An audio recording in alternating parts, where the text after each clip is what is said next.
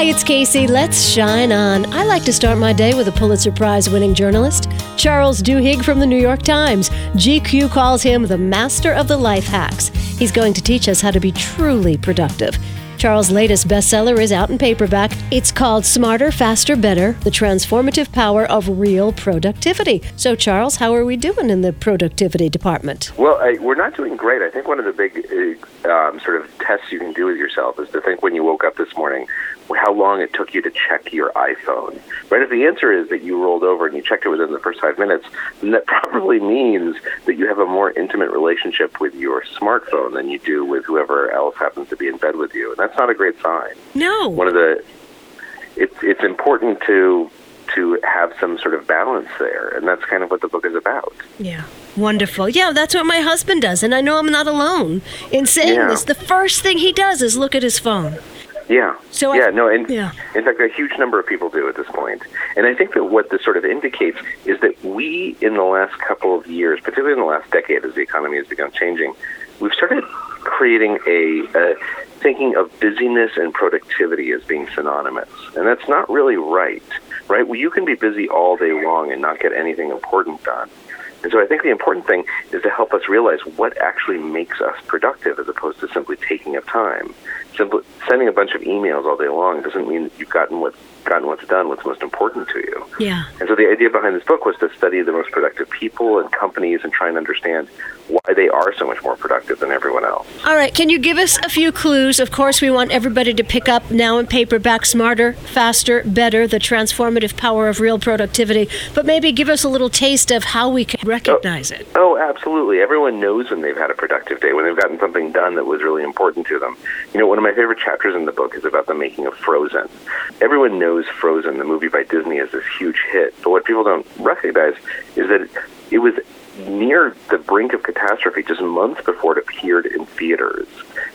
But the way that Disney was able to make that movie into success is that they have a very particular way of thinking about creativity. They believe that creativity is a process, that you can make creativity productive if you use a certain method, and that anyone can be creative, anyone can be innovative, as long as they understand how. And at the core of that is understanding that the most creative ideas are oftentimes old ideas, old cliches that are mixed together in new ways.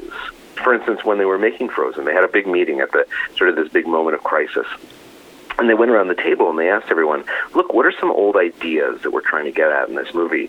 And one of them, of course, was princesses, because Disney knows princesses better than any other company on earth. Right. But as they were going around the table, there was an unusually large number of women who were working on that film. In fact, one of the directors was the first female co-director in Disney's history.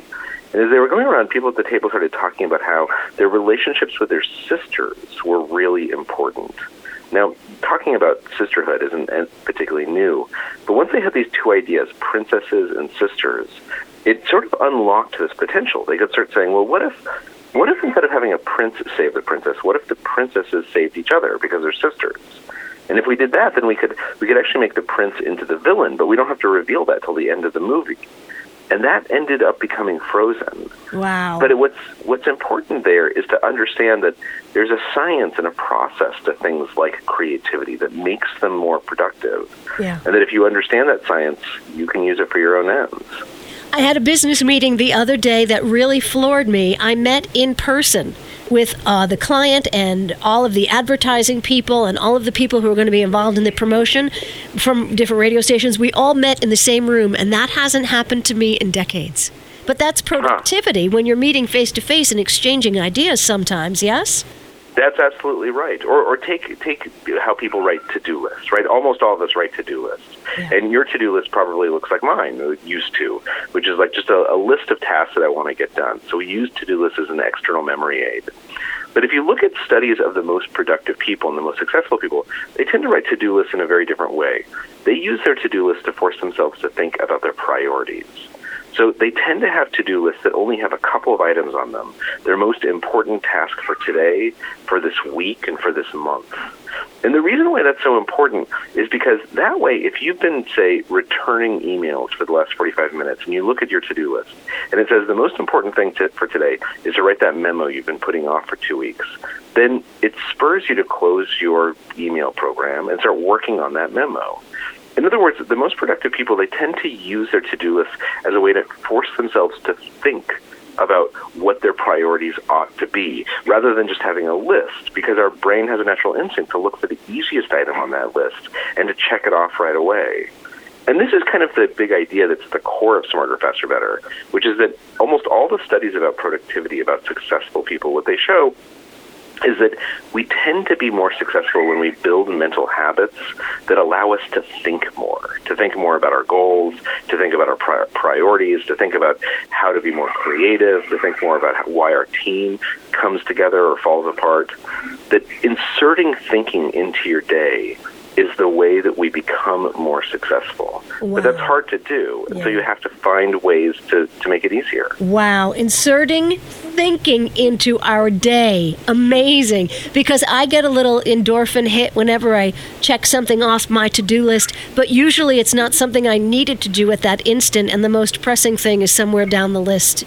Farther That's down exactly the list. Right. I didn't want to look at it. That's exactly right. Yeah. And in fact, we know from studies that about 15% of people, they'll actually write something on their to-do list that they've already done because it feels so good to cross it off. It does. It feels like we're getting somewhere. But this is all about priorities, like you said, with your life, because we can waste so much time being busy and not being productive to really get us to our goals. That's exactly right. And understanding, recognizing that difference between busyness and productivity, that's critical. And another chapter in the book talks about motivation and the science and neurology of motivation. And it talks about how the Marine Corps boot camp has been reformed to teach recruits how to see chores as choices, how to link small tasks to bigger goals. Because one of the things that we know is that the part of our brain that gets activated that allows motivation to emerge, it's triggered when we feel like we're in control, like when we're making a choice.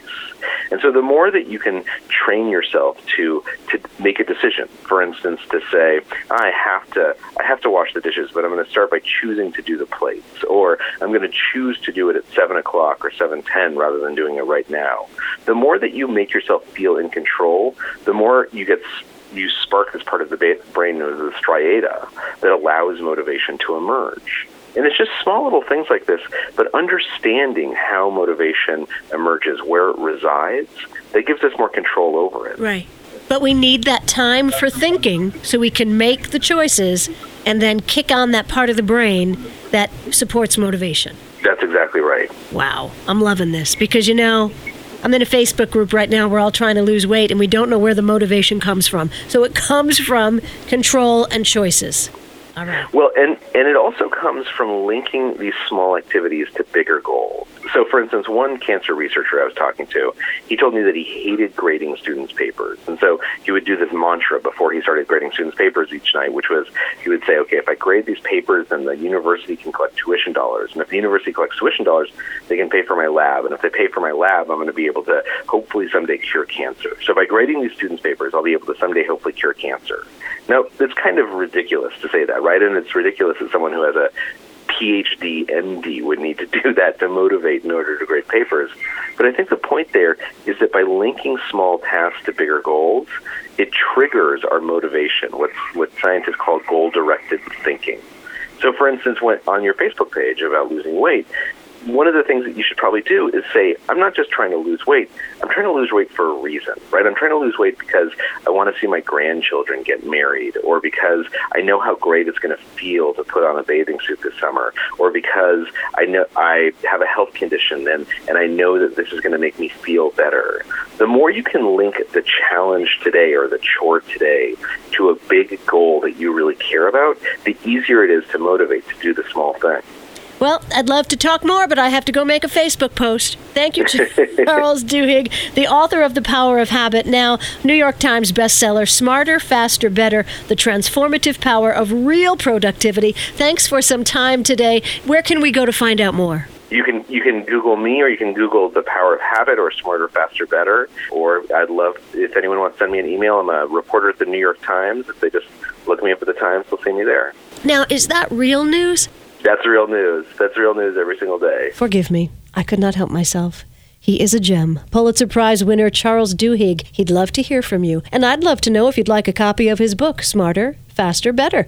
Send a note from kcradio.com. Now, spring has sprung, and soon the snow will be gone, and the ticks will start to use us as transport vehicles and lunch. Scott Santarella, CEO of the Global Lyme Alliance, has some news to share on the tick-borne illness Lyme disease and how finding a treatment and a cure is personal. So I've spent 30 years of my career working in nonprofit management and fundraising. Most of that time has been in oncology research disease organizations, and I had a very dear friend of mine come down with Lyme disease twice. He ended up passing away from something else, but I think that his Lyme disease had something to do with him getting sicker. And so when I had an opportunity to join Global Lyme Alliance as their CEO, I thought it would be a great chance for me to make a difference in a disease that has incredible injustices associated with it. The Global Lyme Alliance, is that just what it sounds? Is this agencies all over the world? We're actually headquartered here in Greenwich, Connecticut, but we do fund research all over the world, and we do actually do programming and educational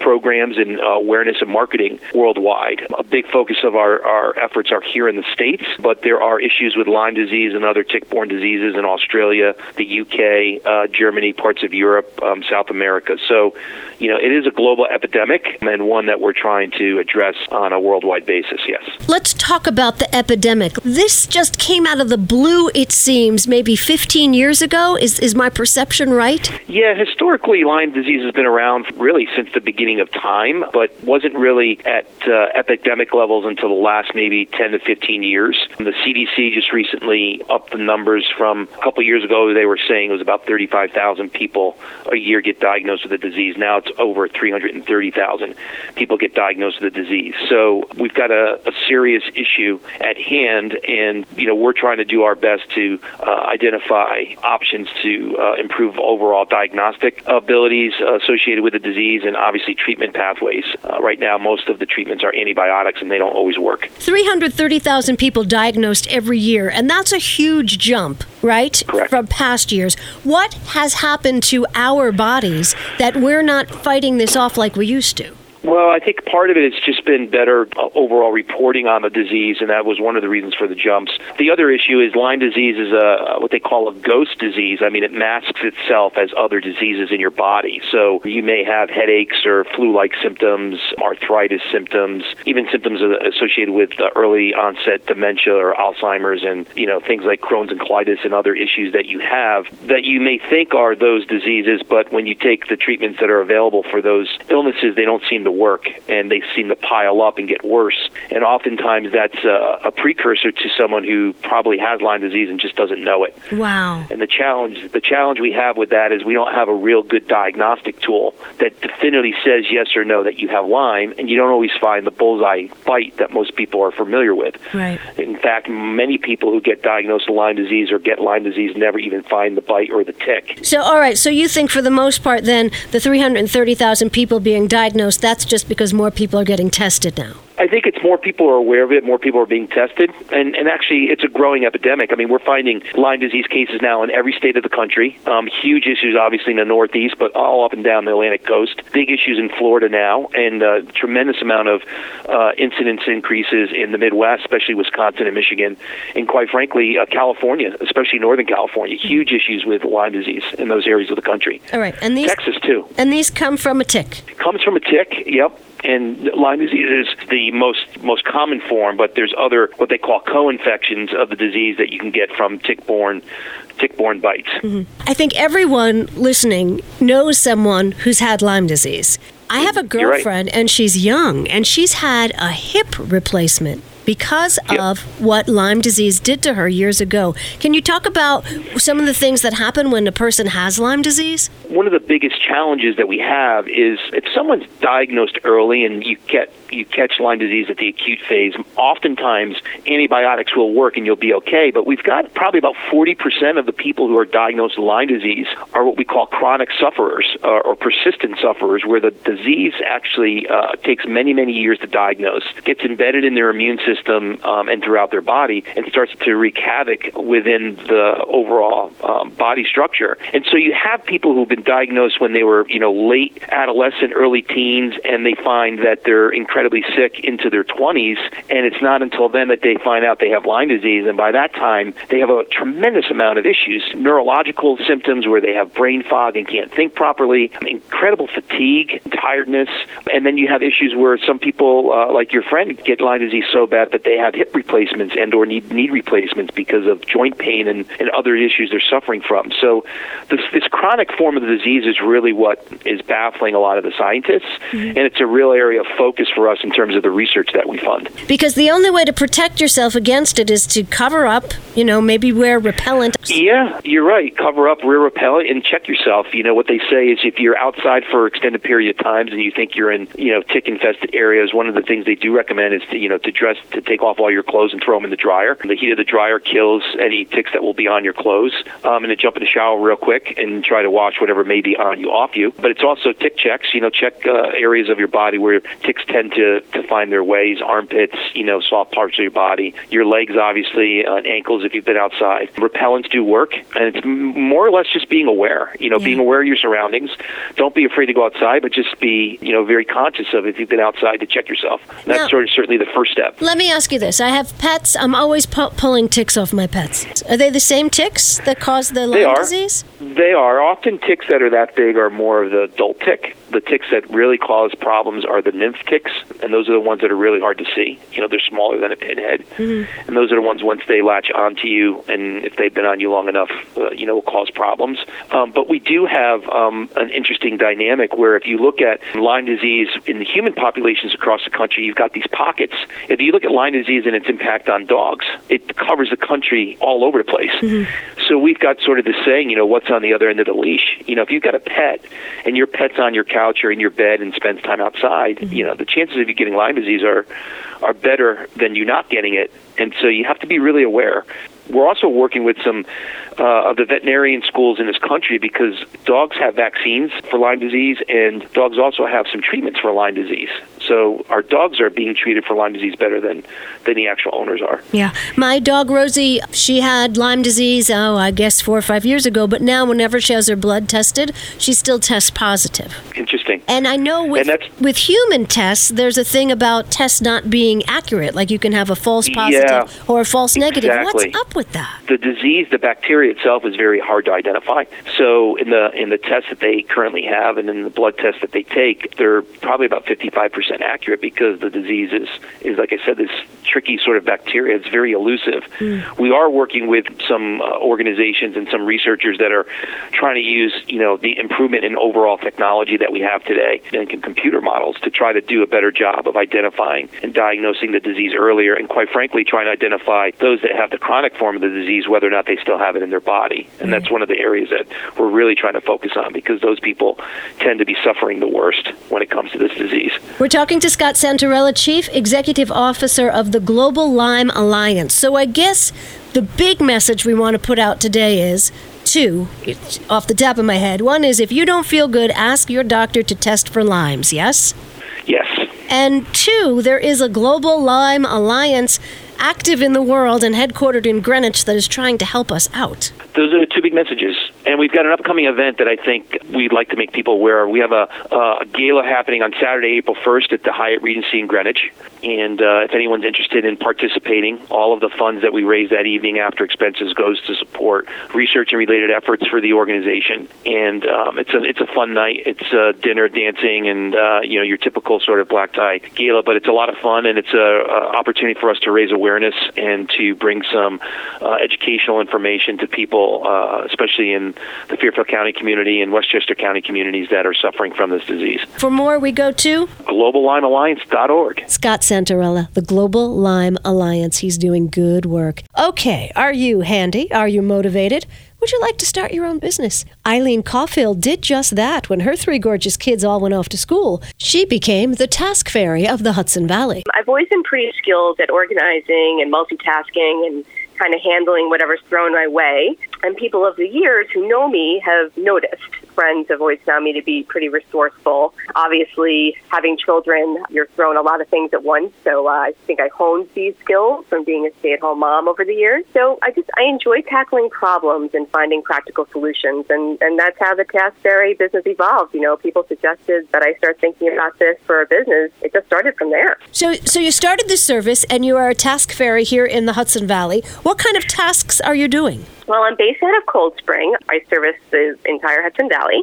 Basically, really anything that people need. I do a lot of things for people who work outside of the home, busy people who just don't have enough hands to get everything done. So that could be anything from running errands for them that they don't have time to do, grocery shopping, that sort of thing. House sitting for people who travel a lot, working for people who own a small business or even work from home, doing light administrative work, organizing their office or, coming in just for special projects, people who are selling their homes or people that maybe have an influx of things that they've inherited from another family member they need to sort of sort out and organize, people who are in transition, either maybe mothers who need to sort of declutter their homes from all the toys and sundries that accompany having children, to people who are downsizing and sort of just straighten out what they have and figure out what they need to keep and what they need to let go of. This is good news for a lot of reasons.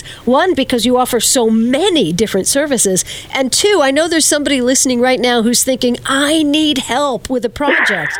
Well, ta-da! Yes. The Task Fairy is here. That's the thing, right? I mean, most people cannot afford to hire just staff ongoing. But I think we've all been in the position that we think, oh, gosh, there's just going to be two of me. A couple of weeks ago, someone asked me to install a cat door for them because they were traveling, and they realized that their cat needs to be able to get in and outside the house while they're gone. Mm-hmm. So I did, some light carpentry work over there, which was pretty fun. Every day is something new. Which just makes it really fun. So far, I have to say, the Task Fairy of the Hudson Valley has been pretty well received by everybody. Right. There's been a strong, steady amount of referrals from just an informal network of people. And it's been really rewarding to help alleviate people's stress and anxiety and feel like I improved their day or improved their week or, took something off of their plate. And how do you get paid? Do you, put a bill under their pillow? No. Generally speaking, we work out the fee depending upon what needs to be done. I mean, my prices are pretty reasonable.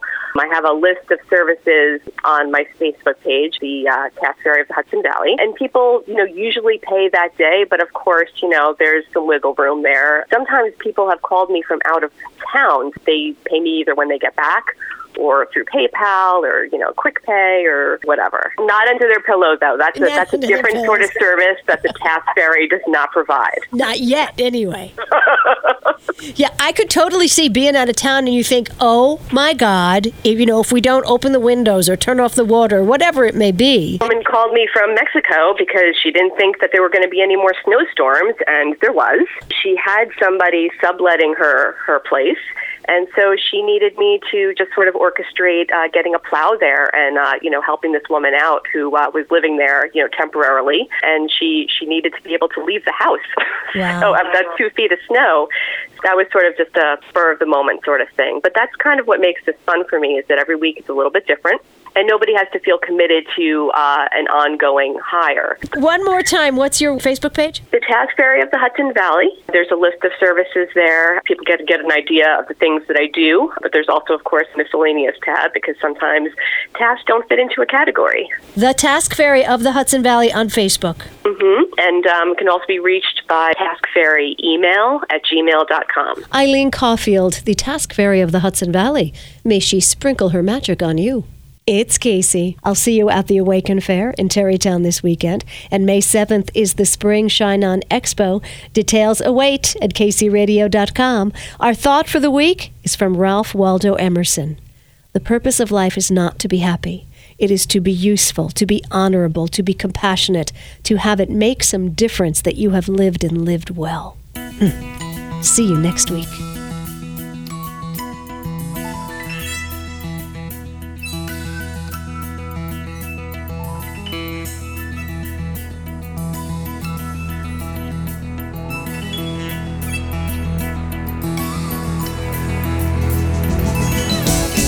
You've been listening to Shine On, the Health and Happiness Show with Casey, an Ella's Leash production. The content of Shine On, the Health and Happiness Show, is intended for general information purposes only. You can listen to previously broadcast shows online at kcradio.com. Join Casey for another edition of Shine On, the Health and Happiness Show next Sunday morning from 100.7 WHUD.